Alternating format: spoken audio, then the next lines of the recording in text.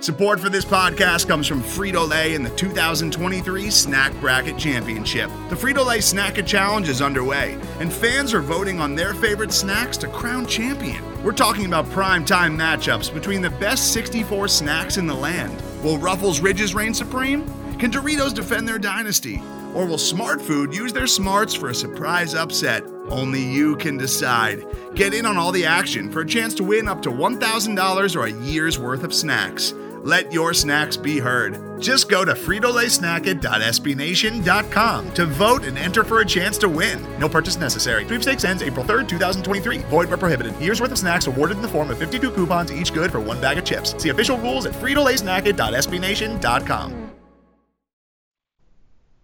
Welcome in. This is episode 11 of the Card Chronicle podcast. Mike Rutherford here with Danny Sennard. And Dan, I just got one thing to say to open up this podcast. By the way to get Wake Forest Wednesday night at the Young Center. NC State goes down. My feeling is this.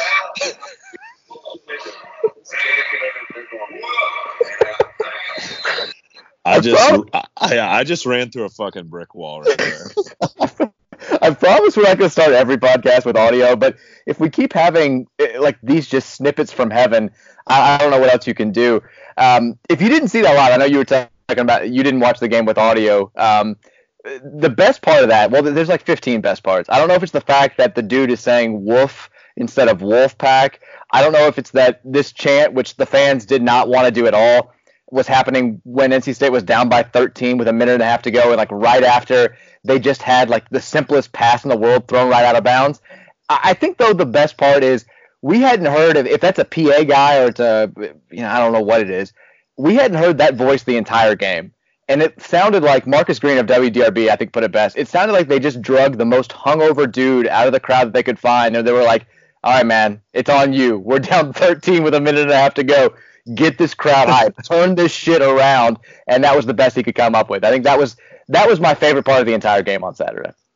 Yeah, and I mean, not to dig NC State, I mean, you think of them as like a proud, storied program. You think of like the 83 title with Valvano, but here's a trivia just right off the bat. Do you know the last time NC State was in the Elite Eight? Oh God, was it? I think it was they made it one year with Julius Hodge when we were in college, like 04, 05. I actually looked it up because I thought so too. That was only the Sweet 16. Oh God, how long has it been then? I mean, because they lost the Sweet 16 to us in 2015. Gottfried hasn't done shit besides then. I mean, it had to have been like, early 90s. I don't know. Give me the answer. It was the year of Never Nervous Purvis, 1986. No way. The last time NC State has been in an Elite Eight, which blew my mind when I looked that stat up. That is, yeah. I know, and you think of them as just like a ACC traditional, and I mean not to the Duke and North Carolina stature, but I mean that's just mind blowing, and I kind of feel I mean I know that clip is hilarious, but I mean I do kind of feel for their fan base a little bit because I mean they're just mired in mediocrity. I feel for them more after watching that game on Saturday because you want to talk about a team that had everything in the world to play for and acted like, I mean, this was a summer exhibition in Turkey. Like that. I mean, they came out, they played hard at the beginning of the game, but once they started throwing the ball around and making careless mistakes, and it was obvious that they weren't going to have a great shooting night and all that stuff, like they just could not have folded up any faster. And we're talking, of course, about the Saturday game. Louisville wins 77-57. 8 straight for the Cards. They now are, or they continue to be alone in first place in the ACC at 10-1 in the conference. And this was a game, Dan, that you and I think maybe more me than you, a little bit nervous about going into it. Just because NC State, they do have talent. DJ Funderburk is a really good player. I think we saw that firsthand on Saturday. Markel Johnson, when he's acting as a facilitator, is a fantastic player. And Braxton Beverly can shoot the lights out. But even with all that talent, even with a desperate situation, even playing at home against a team that had significantly less to play for than they did, they couldn't come within 20 points. I think that the credit belongs to Louisville. I think NC State certainly helped our cause out a little bit, but just general overreaction. I guess we'll start here, though. You're a big Ryan guy. We're all big Ryan guys, but you, I think more than just about anybody I know from day one, has been all in on Ryan McMahon. I guess I'll let you, for the overreaction segment, take a little bit of a victory lap. This was a big Saturday for you. Yeah. I've been on Ryan since day one when he got on campus. And like, we have like a joke between, some of our friends on our text thread that I'm a huge Ryan homer, and I totally am. But the fact is, for 4 years, he's been one of our more consistent players. I mean, even in the early Patino years, he won a Syracuse game on the road for us. But I mean, there's always going to be a place in college basketball for shooters. And Ryan has evolved his game into so much more into shooter, which I love about him. You can tell that he worked his ass off pretty much every summer that he was here. And he's become a serviceable ball handler, and a lot, from freshman year to where he is now on the defensive end is night and day. I know, his height kind of gets him in trouble sometimes with being shot over on the perimeter, but as far as, playing his ass off, I don't think we can ask for anything more from the kid. So it's something about, I love, one of the things I love about Louisville is when we do have 4-year guys that see it all the way through and succeed. And I think Ryan's like the true definition of that. I love that you brought up the Syracuse game from, I think, his redshirt freshman season, because it gives me the opportunity to tell a story that I could not tell on the radio, which is why I love having the podcast. So that night, I guess I don't know if that was the Trey Lewis season. I'm kind of blanking here. I guess it was. We'd gone to overtime, and whoever was playing in front of McMahon, it may have been Trey Lewis or it may have been Quentin Snyder, just was not playing all that well. And so Patino played McMahon basically that entire overtime out of nowhere, and he has the big and one. I think he hit a 3 in the overtime period too, and basically saves the day for us. And so after the game, Patino texts me, and he's like, "Give me a call if you're up." I got the "you up" text from Rick Patino after a road win over Syracuse. So That's I call him. Yeah, so I call him, and it was whatever it was. I literally cannot even remember what he wanted to talk about. It was something that he thought he'd heard. Somebody said something on a radio show, and he's like, "Is that true, or what happened?" And I was like, "I have no idea what you're talking about. That person wasn't even on our show." And then he starts talking about Ryan, and he's like, "How about that shit?" And he's like, "I knew Ryan would do it for us because the kid's got balls as big as church bells." and I just started dying. It's like 12:30 a.m. My wife's trying to sleep. I'm like cackling, laughing because of this balls as big as church bells comment. But I think if one quote sums up Ryan McMahon, it's that one. He's never afraid to shoot. Doesn't matter if he's hit 10 in a row or missed 10 in a row. He's always going to launch. He makes, I think, really smart plays with the basketball in his hand when he's driving to the basket now, way more than he did as a redshirt freshman. And you're right. It seems like, and the stats, the Hoops Inside guys who cover both UK and U of L and have a bunch of really, really interesting statistics constantly, they had a really good thing earlier this year. I assume it's still held up relatively true, but this was a couple of weeks ago when McMahon's on the floor. Not only is he a shooting threat, but the shooting percentages for guys like Jordan Nwora and Dwayne Sutton, and I think it's Nwora in particular, are like exponentially higher than they are when he's on the bench. Like, he just creates so much space because you have to defend him from 28 feet out. And now with him becoming a little bit more of a threat off the bounce, at least to create for other guys, I think that only adds to his, the benefits of having him out on the floor playing the 2 spot. I know people talk about the defensive liabilities. He's not as bad a defender. I hate to even say bad defender. I think he's much better on defense than a lot of people give him credit for. The issue is when you're his size and whoever you're guarding, usually if it's a 2 guard or even if he's playing the 3 or a point guard, they're probably going to have 2 or 3 inches on you. So you can defend them as well as you possibly can without fouling on drives. You can defend them as well as you possibly can on closeouts, high hands, chop the feet, all that good stuff. And if they can get the shot off, there's not that much you can do about it. So I think he's come a long way. And Saturday, the latest example, he's going to be that type of guy, though, who he can give you 23 in a game like this. He can give you 21 out of nowhere. And then if it's a bad matchup against a team like Florida State or against a team like Pitt, these big guards, physical man-to-man defense, he's going to be, I think, much less of a weapon. But still, just to have him, to be able to put him on the floor and spread the court is a big thing. And Saturday, he definitely he showed out. It was awesome to see him have that type of performance. Any other major takeaways from Saturday's win over NC State?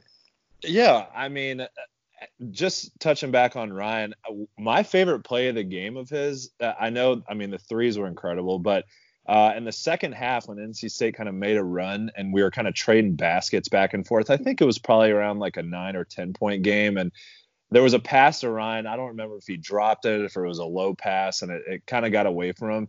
And to see him dive for a loose ball at half court, saved it, and then I think we got a bucket on that possession. I mean, it's just great. The thing I love about this team is it really can be any single person stepping up on any given night. And that's in 2013, that team kind of reminded me the same way. I mean, obviously Russ scored a lot, but, you know, we had Luke, we had Shane. Wayne probably didn't do as much that year, but we had Gorgie. So it just seems like we have a lot of ways to beat you. So that's awesome to see. No, I'm right there with you, too. I'm glad you brought up the play where McMahon dove for the loose ball because I circled that one, too, because it did feel like things were starting to get away from us a little bit. And I think, if I'm remembering correctly, he actually had the ball knocked away from him, so it was going to be his turnover, and he made sure that nobody was going to get to it. And you're right, we got a bucket there, and we're able to stop that. And it is interesting how a month and a half ago the knock on this team was. I remember they talked about it nonstop during the Texas Tech game. If Jordan Morris doesn't have it going, what does Louisville do? They talked about it in the Florida State game a lot too because he was scoring 32 points and nobody else was doing anything. And now during this 8-game winning streak, we've had somebody step up, maybe not to the level of Jordan or to the level of, David Johnson on a nightly basis, but we've had somebody step up and play above their head just about every single night, whether it was, Darius scoring 19 a few games ago, Ryan on Saturday, David's big game in Cameron Indoor, and then Jordan playing above his own average and scoring 37 against BC. It's just been really fun to watch this team evolve and get to a point where you don't need Jordan Warren to score 20, 25 points on a night for you to beat a quality opponent. I mean, Jordan didn't have his best game against NC State, and it didn't matter. He was 3 of 13 from the field, 14 points, 9 rebounds, and he and Sam Williamson were the only two guys we had who shot worse than 50% from the field, which is pretty remarkable. So I thought it was nothing to hate about this performance. I did see some people during the game get upset about the fact that, we led by 15 at halftime, and NC State was able to whittle that down to, I think, 4 was the closest it got in the second half. And I love that we've gotten to the point where we've transitioned from everybody being pissed off that this team can't win games by 20 points against teams that they should beat relatively handily to this team can't lead by 15 to 20 points for 40 minutes, as if that's a doable thing. I mean, I saw people saying that, like, this is on Chris Mack. Like, what are you doing out here? When is this team going to get some toughness? Like, it was a road game against a team that's on the bubble that we were only favored to win by 3 points. The fact that we won by 20 and people still found something to nitpick, and I'll say there's a part of me that loves it. Like, I love the intensity of our fan base. I love that we like to analyze every little thing because we care so much about this, and that's what it all comes down to. We have an extreme amount of passion, and it's not the type of passion that leads you to go find a referee's business Facebook page and harass him until the FBI gets involved. It's passion like, we want to talk about, analyze every little detail about the team. It's Louisville basketball, and it's what we do as fans. But at the same time, man, if you can't enjoy a 20-point win over a team like NC State on the road and enjoy an 8-game winning streak, what are you doing here? Yeah, and the thing is, we could not the first 10 minutes were atrocious. I mean, we looked terrible. We were loose as the ball as I've seen us in a while. And I just think that speaks to our team even more is, that they don't let stuff like that bother them. And like you said, everyone's kind of finding their role. Like my favorite thing about this is if it is one guy that steps up, so the first half, like Fresh had a terrible first half. He had a couple turnovers that were terrible. Comes back in the second half, and this is my favorite thing about Fresh, by the way, is he always seems to hit big, like momentum changing threes. I think he hit 2 of them in the second half. Malik, I think he only had like 1 or 2 rebounds, but had some big plays on the offensive end in the second half. So, people, if they're playing, not up to their best, that they stick within the game plan, and good things usually end up happening for them. And it just seems everyone's kind of accepting their own role on the team. I thought Jim Christian, the Boston College coach, I think he said it best last week when he talked about this is a Louisville team that has 9 starters basically at this point. I think you feel really good about all 9 guys you have in the rotation right now. 1 or 2 of them are going to have an off night from time to time. I mean, you're going to have a first half like Fresh had. You're going to have a game where Ryan doesn't do a whole lot, or a game where Darius turns it over a couple too many times, or Jordan is being limited because the opponent has so much focus on him. But you can't stop everybody on this team, and that was, again, it's so different from the way we were talking about things a month and a half ago, where it was, Jordan's he's great, but when teams make it a point to shut him down, we don't have a second guy who can go out and get a bucket. We don't have a second guy who can create his own shot. The big guys aren't doing what they're supposed to be doing, and now all of that has been kind of blown up, and this team has totally flipped that conversation on its head. The only thing, this is legit my biggest concern right now with this team, and I don't know if you saw this and think that I'm making too much of it, but I think Malik Williams' knee is not 100%. I don't think it's close to 100%. He looks like he's not moving very well. And he's a really, really important guy for us down the stretch because he's one of the best defensive big men in the country. No, I completely agree. But if there's anyone on the team, not that I want anyone to be banged up, but if there's anyone on the team who I think can kind of just man up and play through it, it's Malik. He's been an absolute monster this year.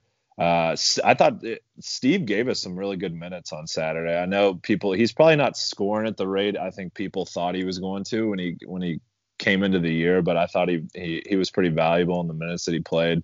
But yeah, you're right. We're definitely going to need Malik. In the long run, obviously he's a key cog for us.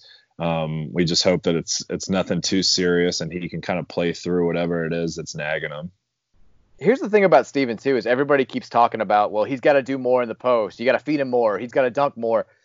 Against teams that play like NC State, if they want to take Steven Enoch away, they can.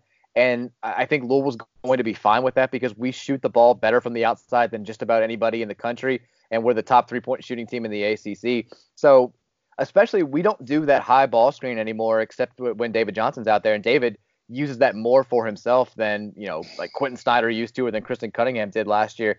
And not having those types of trips, that takes away opportunities for Steven to score on, pick and pop. We were using that a bunch to get him outside looks. He can't slip that screen and get easy buckets that way. So it's basically all just post up stuff.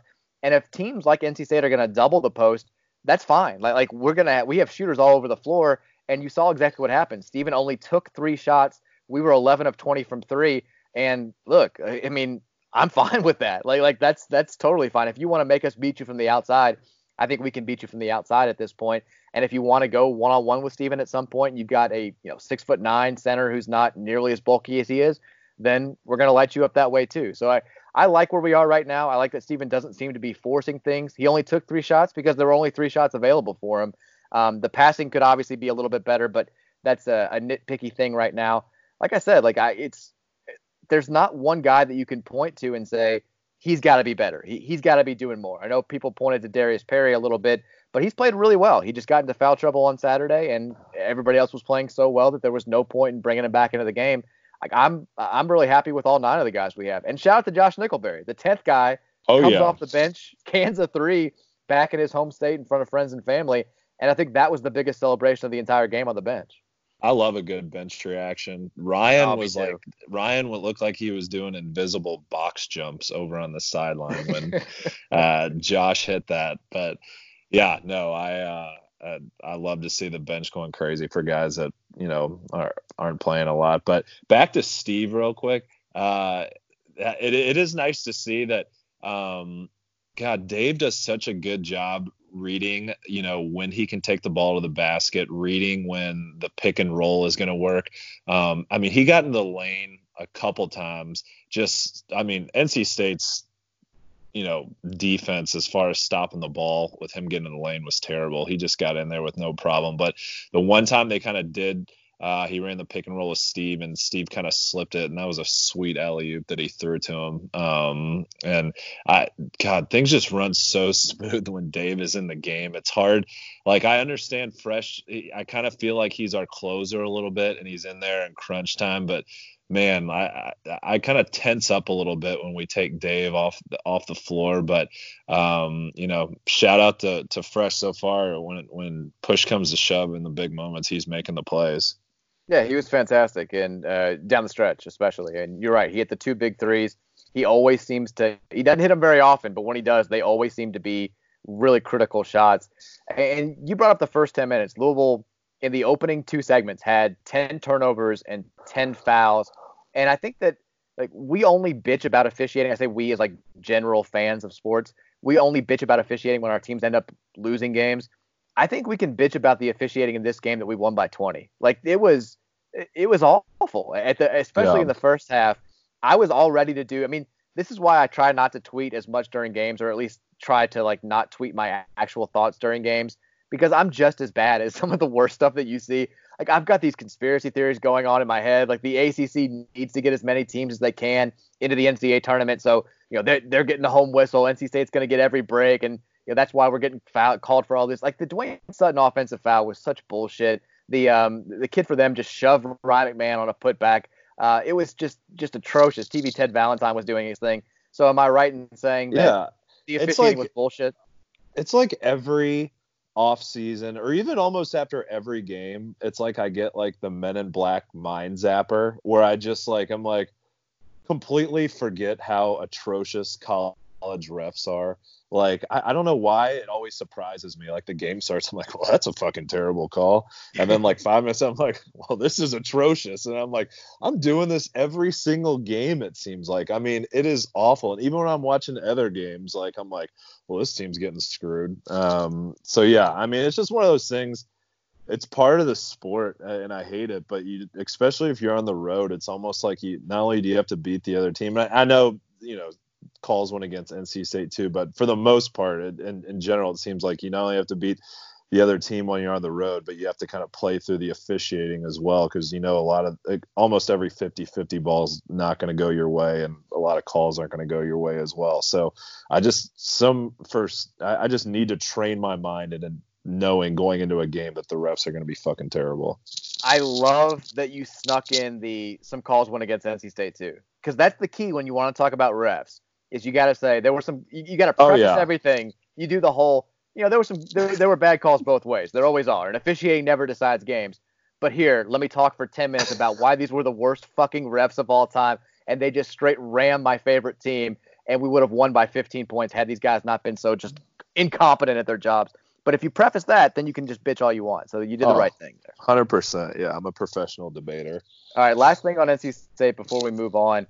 After seeing this team, they're 14-8 overall. They're 5-6 in the ACC. Their net ranking, I believe, is it's 68 as of right now.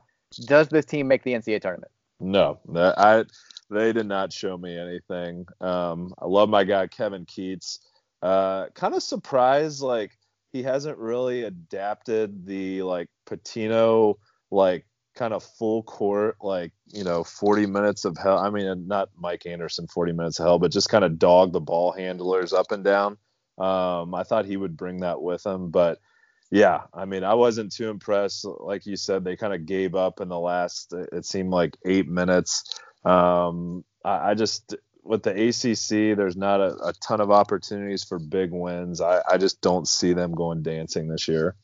Yeah, he did play the up-tempo, full-court, pressure for the first 2 years in Raleigh, and this year he started off playing that way and then really backed off it when they had some injuries. And then, they're kind of healthy now. They still have a couple of guys who are either limping around or are out completely. So I think that's probably why they backed off it. But this looks like it's going to be the second straight year where a really promising season ends up with them being on the bubble. And I'm kind of with you. After seeing that game on Saturday and seeing what their level of fight was in a really big situation, which was not a whole lot, I don't know. I think Virginia's going to be a team that gets it done now. I'm going back on that. I'm with you. I don't think NC State's going to be the 4th or 5th team out of this conference, but they've got they still get Duke, they still get Florida State, and both those games are at home. And then they go to Cameron at the end of the regular season, so they'll have opportunities. Which is they have talent. I think offensively they have talent. For whatever reason, the last 6-7 games, they just seem to kind of be in a funk. So whatever they need to do to snap out of it, they better hurry up and do it. All right, my original plan for this portion of the podcast, because Louisville plays Wake Forest 9 o'clock Wednesday night, I was going to sit here for like half an hour and let you try and defend why you were a Danny Manning believer for so long. And not like Danny Manning a believer as the player, but like you believed in Danny Manning as a coach, and it has been thrown in your face about 1 billion times at this point. But we're not going to do that. We're not going to talk a whole lot about Wake. Before you do that, I will say I was I didn't know which direction you wanted to go on the podcast tonight. So just as homework, I Googled Danny Manning's best 10 wins at Wake Forest. Oh man, it's like not a whole lot to work with there. It was the one against us. It was the one against us was the biggest in 2017. And John then Collins. And then the rest are from like 2015. I think there's been 1 year where he went like 9-9 in the ACC, and had like a winning record. But yeah, it's my boy Danny. It's a rough looking resume. I must have watched like 2 Tulsa games when he was there. I was like, well, this guy's the next John Wooden. I mean, how about that though? In the most important game of Danny Manning's career, he outduels Hall of Famer Rick Pitino and gets into the NCAA. Like, we sent Danny Manning to his only NCAA tournament at Wake Forest. They went to the first 4 and got beat with a guy who's going to end up being a pretty good NBA player in John Collins. But, yeah, I can't imagine what the other 9 games on that list looked like. Yeah. Today's episode is brought to you by Cars.com. With over 2 million vehicles and 50,000 more added every day, Cars.com will match you with the perfect car for you, your budget, your life, your style. And if you're ready to say goodbye to your current car, Cars.com will get you an instant offer to cash it in. Just start by entering your license plate and get matched with a local dealer who will write you the check. So whether you're looking to buy or sell, just go to Cars.com. It's magical. All right, so instead of having some Wake Forest talk, I went ahead and asked you guys for questions for us to talk about on Twitter, and you all delivered, a shitload of questions, so many that we're not going to be able to get nearly to all of them. We'll save some of the evergreen ones for later in the week, and we'll try to get to as many as possible. But there were a decent amount of repeat questions. Far and away, the question that people wanted to hear us talk about the most was me getting laid off at Hit 790 and the radio station. You could go back, you could find the episode. I think it's titled "The One After Mike Gets Fired." If you want to hear my explanation for what went down there, we won't get into that. The second most repeated question was just basic obscene shit. And we'll talk about some of that. But the third biggest one, and the one that I think is interesting, people have their attention focused on this so much right now, is what Louisville needs to do or what needs to happen for Louisville to be a 1 seed on Selection Sunday.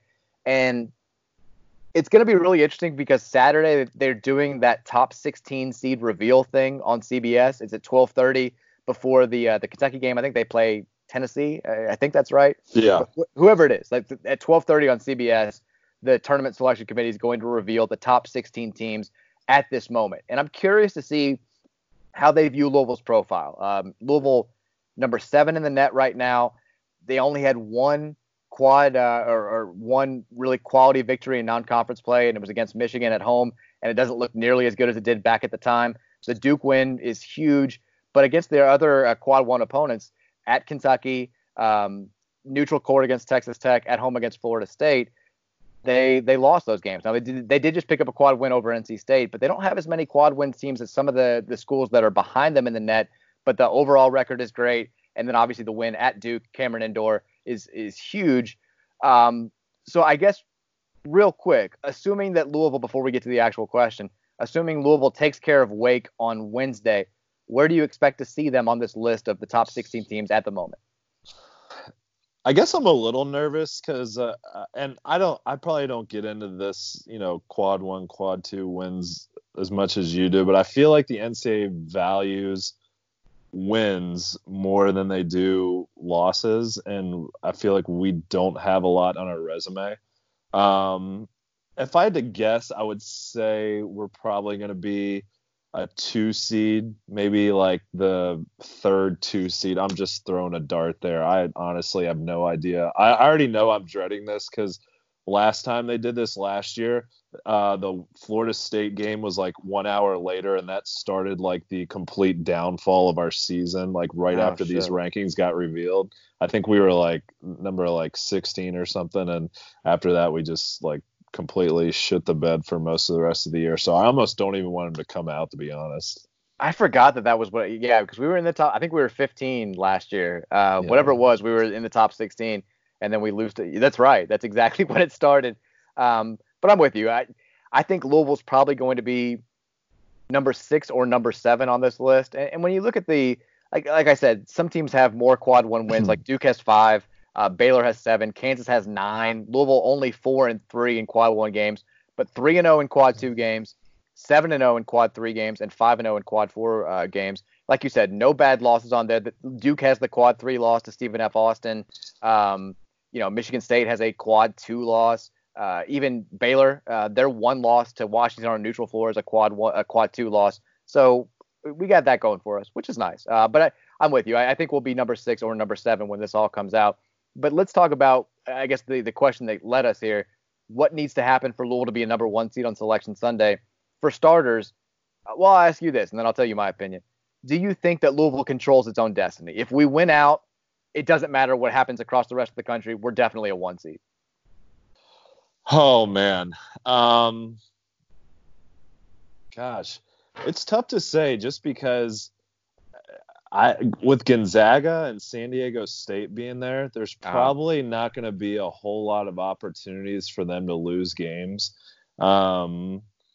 So I don't know. That's a tough question. If I had to say, I mean, if we win out, I'll say, yeah. I mean, winning out, yeah, I'll say we get a 1 seed. I don't think we're going to win out, but just with San Diego State and Gonzaga being up in the top 4, I think it's going to be a lot more difficult to get a 1 seed than maybe in past years. I think the only way, I think there's one scenario where if we win out, we don't get a 1 seed still.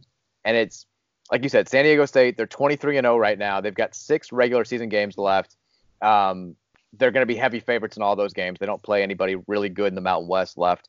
I think this is just prediction of the wall. I think San Diego State's going to pull the 2004 St. Joe's, where they go undefeated in the regular season and then lose before the championship game of the conference tournament.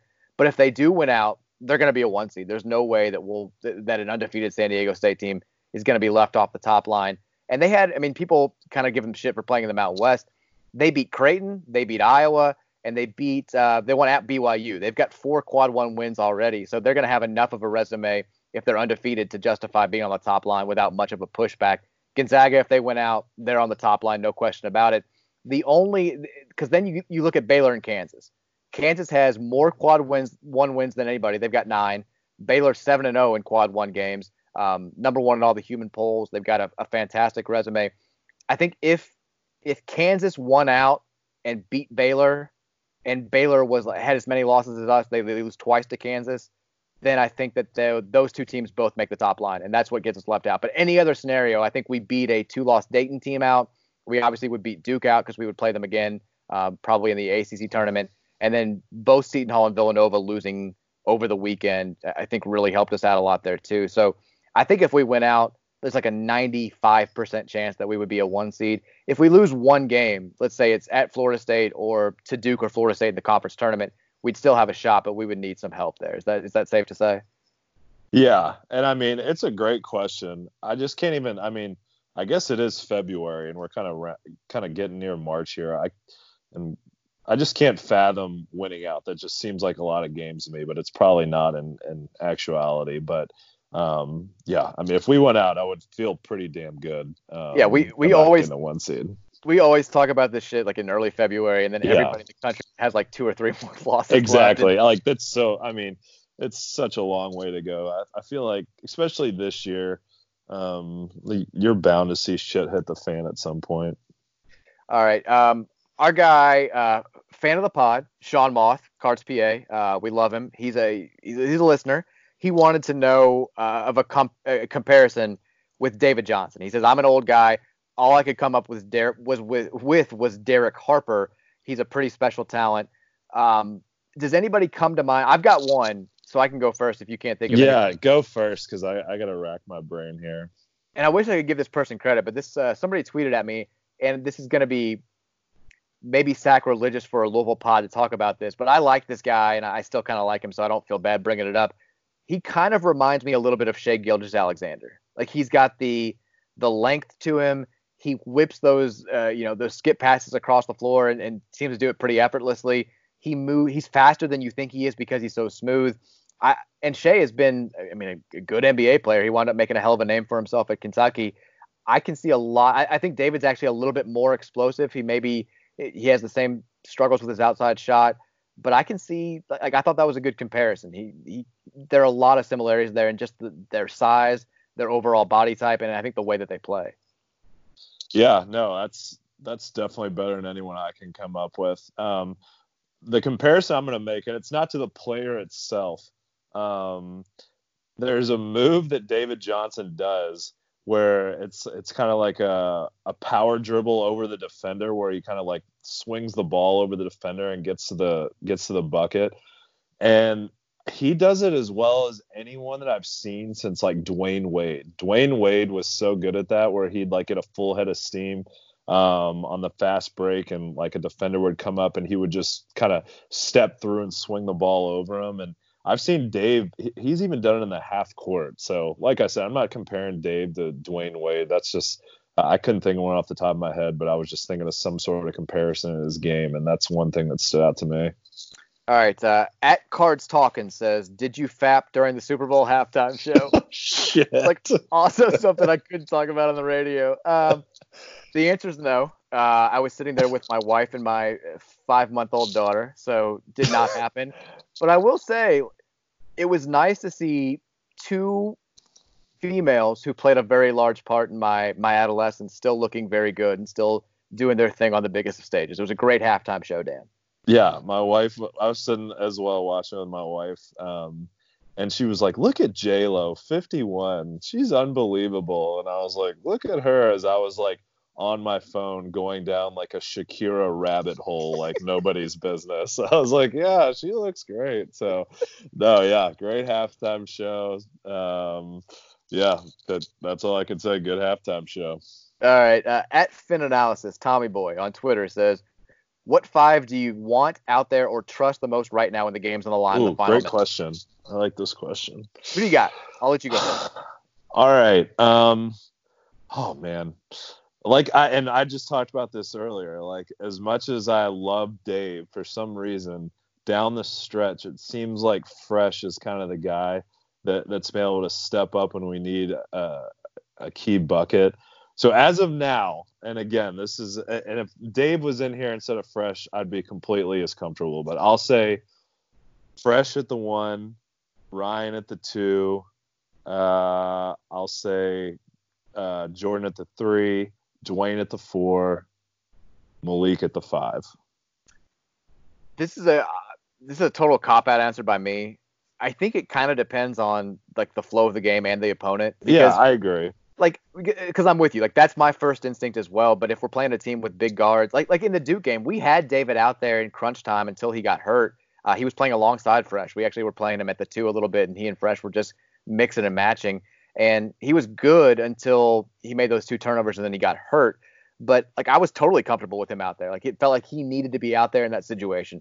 Then on Saturday, like, I felt like if that game had gotten close in the final minutes, we would have needed Ryan to be out there. So I'm not going to cop out, though. I will give you a 5. And I think it's actually, I'll say Fresh. I'll say DJ. I love Ryan in a situational deal. I'd love to have him out there, but I'll say Fresh and DJ. And then the same 3 you had, Jordan, Jordan, Dwayne, and Malik Williams. I think that Malik has been really good down the stretch. And typically if it's one of those nip and tuck games, if we're ahead by 1 or whoever we're playing is ahead by 1, you value defense over offense because you can sub a guy into to play offense if you call a timeout and you get the ball. And I think Malik is clearly our better option defensively. So I'm with you. I think you've got it. And like you said, a lot depends. I mean, and Chris is going to sub offense defense towards the end of the game. So there's the Chris call. No, Chris, what up, Chris, my boy? No, Chris is he'll sub offense, defense at the end of the game. So I mean, those lineups can change. What other? I tinkered with this a little bit.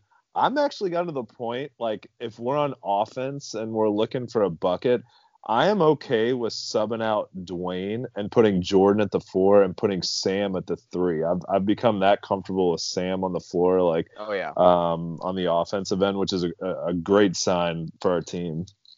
No, 100%. And I like having Dwayne out there. I still would prefer him just because he does have a knack for making big shots, and I think he doesn't hesitate to make that move to the basket. He's gotten really good at getting the line in those situations. The only issue is he's not shooting the ball that well from the free throw line. It got a little bit better recently, but he's definitely had more struggles there than he has in the past. But it goes back to the thing we're talking about, having 9 starters. You can't really go wrong. Like I feel like there's not a mix of those 5 guys or those 9 guys that would make me uncomfortable in a late game situation. I think I would feel confident with any combination of 5 that we could throw out there. All right, before we move on, let me ask: Are you of or against or okay with the starting lineup, or are you ready to tinker it? Well, here we go. You lead us right into the next topic of discussion, because this was also a repeat question. A lot of people were asking about, what does David Johnson have to do to start? Do we get Darius Perry out? And then I think even more people were saying, can we just stop talking about this because all 4 guards are good and it's going to work itself out? Like, I'm fine with the starting lineup we have right now. I know a lot of people aren't. I know a lot of people want to see DJ moved in there. I think some people want to see Fresh out. Others want to see Darius out. But like, I like the fact, and my guy Crumb's Revenge pointed this out. He said the exact same thing, and I had totally the same thought when this was being debated after the NC State game. I like that David gets to kind of sit on the bench and figure out the flow of the game, see what the other team's doing defensively. And the biggest thing to me is this has been statistically proven, the part of the game where the most fouls are called are the first segment of the first half and the first segment of the second half. And David is still kind of figuring it out defensively, and he has a tendency when a guy gets a step on him to just grab him and pick up a cheap foul call. We don't need him in foul trouble. And I think if you can keep him out of that first segment where the whistles are usually blowing the most, then I think that's a good thing. So for those reasons, I'm fine with the starting lineup being the way it is. So am I. And like, I don't know why we would change it. Ever since we had this lineup, we're literally clicking on all cylinders. So obviously everyone is comfortable in the role that they're in. And I'm of the opinion that, this is like the biggest Jay Billis saying, it doesn't matter who starts the game, but who finishes the game. But I mean, it's true. Like 2013, a lot of people forget that Luke wasn't even a starter, and it was Wayne that started, and Luke ended up winning, most outstanding player of the Final Four. So, I mean, if everyone's kind of found the role that they're comfortable in, keep going with the lineup that's getting you the W's here. That's my opinion. The other thing that I'll say too is the guys that we have coming off the bench right now, the primary guys like David and like Ryan and like Samuel Williamson and like Malik. They don't strike me as the guys who care about this sort of thing. Like they don't care about hearing their names called in home arenas so that the fans can cheer for them. They don't care about getting out and silencing the crowd before games in away arenas. It just seems like they're totally comfortable with their roles, and I think that's a good thing. I mean, you bring up the Luke Wayne example. Patino flipped and flopped those guys back and forth, I think that year and the next year. And the reason why he said he ended up starting Wayne and brought Luke off the bench was because Wayne cared about it and Luke didn't. Like he was like, it was that simple. Like Wayne gets his feelings hurt, Luke doesn't give a shit, so we're gonna bring Luke off the bench and he's gonna play more minutes if the situation calls for it. And if Wayne's playing well, he's gonna play more minutes, and that's the way it works. I think that I think the kids get caught up in starting more than anybody else, but the fans also make it a bigger deal than it probably is. So I'm fine with it. The one thing that I would, I guess, kind of add on as an addendum there, if Mac wanted to go with a different lineup to start the second half, I'd be totally fine with it, just because we have sucked so much ass in the first segment after halftime all year long. Like if Ryan was hitting a billion shots on Saturday, which he was, I would have been totally fine with starting him in the second half. But that's a little bit of a nitpicky thing, and I really don't think it makes all that big of a difference. Aaron Matus from WDRB, and I only bring this up for you, Viking superfan. Aaron says, if the Super Bowl were played on Monday, and if Kyle Shanahan had a double-digit second-half lead on Kirk Cousins, who wins? Oh, God. Oh man, jeez, yeah. I mean, probably. Kurt had a great year. All right. I mean, I'm not gonna. Guy made the Pro Bowl. You just called him Kurt, so yeah, Yeah. not that great. No, I mean his offensive line was still kind of garbage at pass protection. We don't need to get into this, so we'll just move on to the next question. I don't want to answer that. Matthew Walker says, "Are you following the 2020 incoming class? Who's been impressive so far, and how will they fit in the mix next year?" We only have 3 players that are committed right now. I guess that are signed right now. I don't. My assumption is that if we add more guys for next season, and we will, they're probably going to be grad transfers or traditional transfers. The 2 standard recruits that are going to be freshmen next year, DeAndre Davis out of Indianapolis Lawrence Central is having a big time senior year. I think a lot of people are excited about him. And then JJ Traynor, Jason Osborne's kid out of Bardstown High School. I think both these guys, I like both them as long-term college players, but they're more like the other 4 guys in this year's freshman class, the not Samuel Williamson, David Johnson guys who are going to be not huge impact guys as freshmen, maybe role players as sophomores, and then you hope they're going to be really good college players by the time that they're juniors. The third player in this class is the big one, and we had a bunch of questions about this. Jay Scrub, Trinity High School, now at John Logan JUCO. He's the number 1 junior college player in the country. A lot of people think that it's between, well, he's already signed with Louisville, so there's no between, but it's either he's going to go to Louisville or he's going to go to the NBA. And that's a big deal for next season. There's no Jay, listen, if you're listening to the podcast, buddy, we need you. I don't know how to say it. I'll do anything. Whatever you need, I'll do it. I've seen the highlights. I will do anything. Because a lot of people, does he remind you of anybody? Because that was another question that we got. He's a left-handed shooter. He's an outside shooter. He's a super explosive kid. He reminds me of a bouncier Rodney Hood a little bit. Rodney. Rodney Hood. It kind of had like a quick release left-handed guy, but I mean he is explosive. But I mean I think Jay Scrub is a different kind of explosive. But if I had a player comp, it would probably be Rodney Hood. All right. Okay with that. I can't really think of anybody. I feel like the generic thing, it's like when you have to compare everybody to the same race. Like if you have a left-handed guy, you've got to compare him to a left-handed guy. I was like, because I'm like Salim Stoudemire? And like, no, that's horribly wrong. Like, yeah, I mean, James Young from Kentucky crossed my mind, but James Young was kind of like I don't know. He was kind of like a little more slow moving. He was explosive, but yeah, I don't know. I'm whatever. I'm all in on Jay Scrub. I need this guy to come to Louisville. Like all I can think about is like Steve Francis when he was the JUCO that came to Maryland, just took over college basketball. Like I know I'm probably setting my sights too high, but that's like what I dream of when Jay Scrub comes to Louisville. And not to do this thing because obviously we're in the midst of what has been a pretty special season so far and has the potential to be even more special over these next 2 months. But there's so much talk, and I mean, I bought into this as well, and I've said the exact same thing, but there's been so much talk about this is your one shot to do something big. Next year's team's not going to be as good as this year's team. You got the NCAA stuff. If Louisville has David Johnson, Samuel Williamson, and Jay Scrub next year, and Malik Williams back playing center, I mean, you got some pieces you have to find to put around those guys. That's a pretty fucking good core for next season. Like if you get those 3 guys, or those 4 guys, we have a chance to be pretty damn good again. But again, no reason to look too far ahead. We're in the midst of something pretty cool. Last question here before we bounce on out of here, because a lot of people wanted to know about this, and there's no reason to get some people wanted to talk about potential first round games that you wanted to avoid. We don't need to go that deep quite right now because I mean we got a month of the regular season still to play. But is there anybody out there that you look at across the college basketball landscape and say, I just don't want to see those guys in March because they're a bad matchup for us? Oh, man.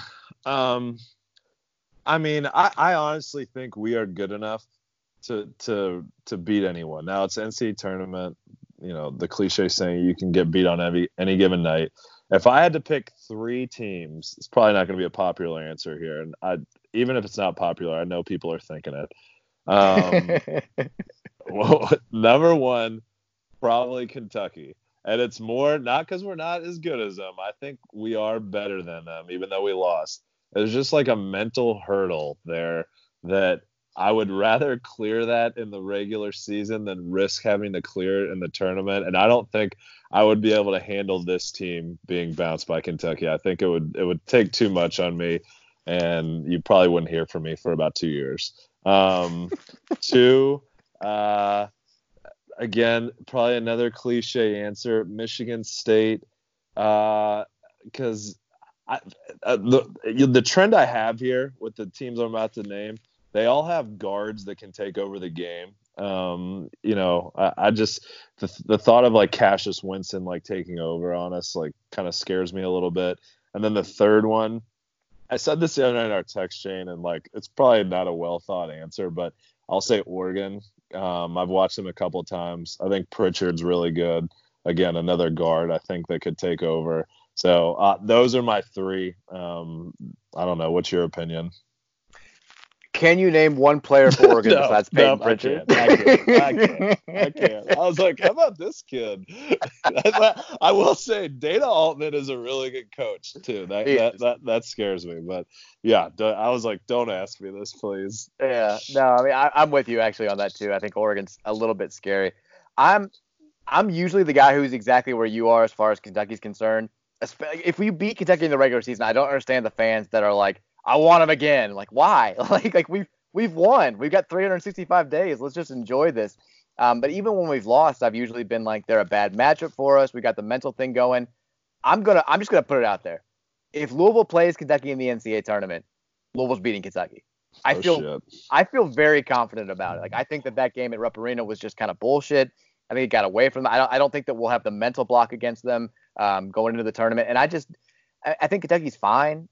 I don't think that I don't think this is a top half of Calipari's tenure type team. I think he's had at least 5 or 6 better teams than this one since he's been at UK. And maybe they'll make me look dumb for the 50th time in a row. I'm sure that they'll be fine in the tournament. I'm sure they'll make the second weekend because they always make the second weekend. But I feel like if we ran into them in a regional final or in the Sweet 16, I'm not saying I wouldn't be scared shitless and just, on edge the entire week, because I absolutely would.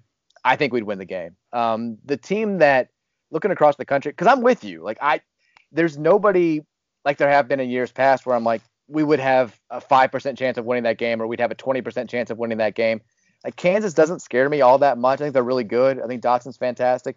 I'd probably say Baylor, and I've become more of a Baylor believer just over the last 3 weeks. I definitely was not. But I know, but like if you watch them play. I know. No, I agree. Yeah. It took me actually sitting down and watching like 2 full Baylor games to be like, okay, I'm going to stop shitting all over this team. Butler, their point guard, is fantastic. Maceo Teague has been really, really good.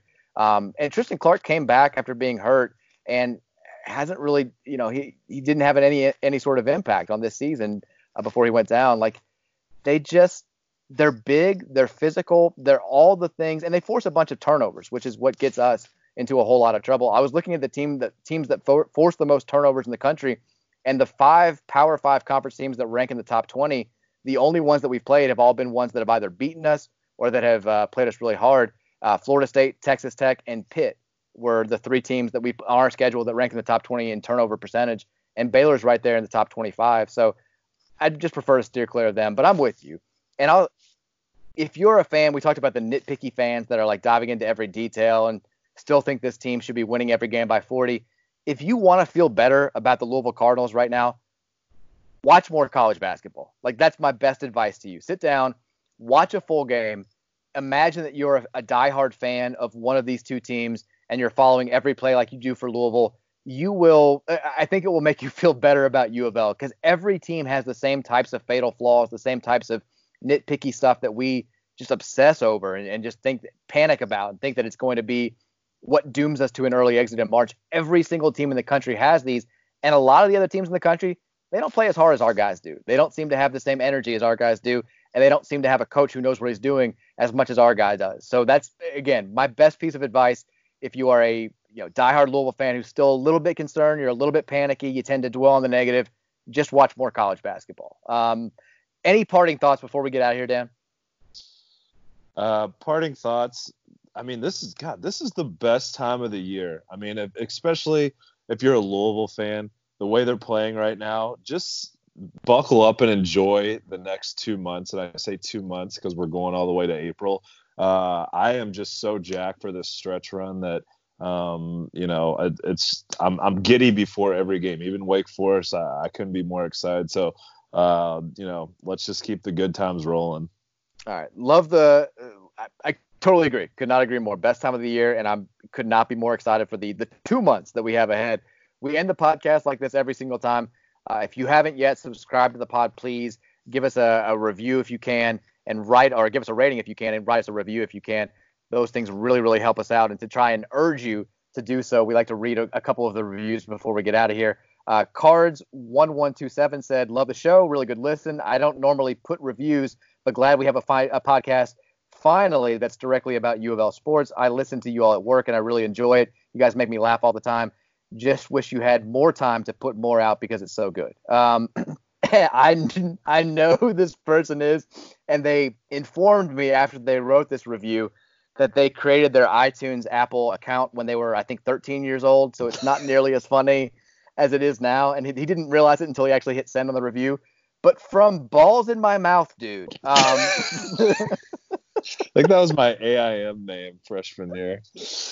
Shout out to you, Keeling. Love you. Mike and Dan are cool. Mike and Dan are cool when they pod together on their podcast.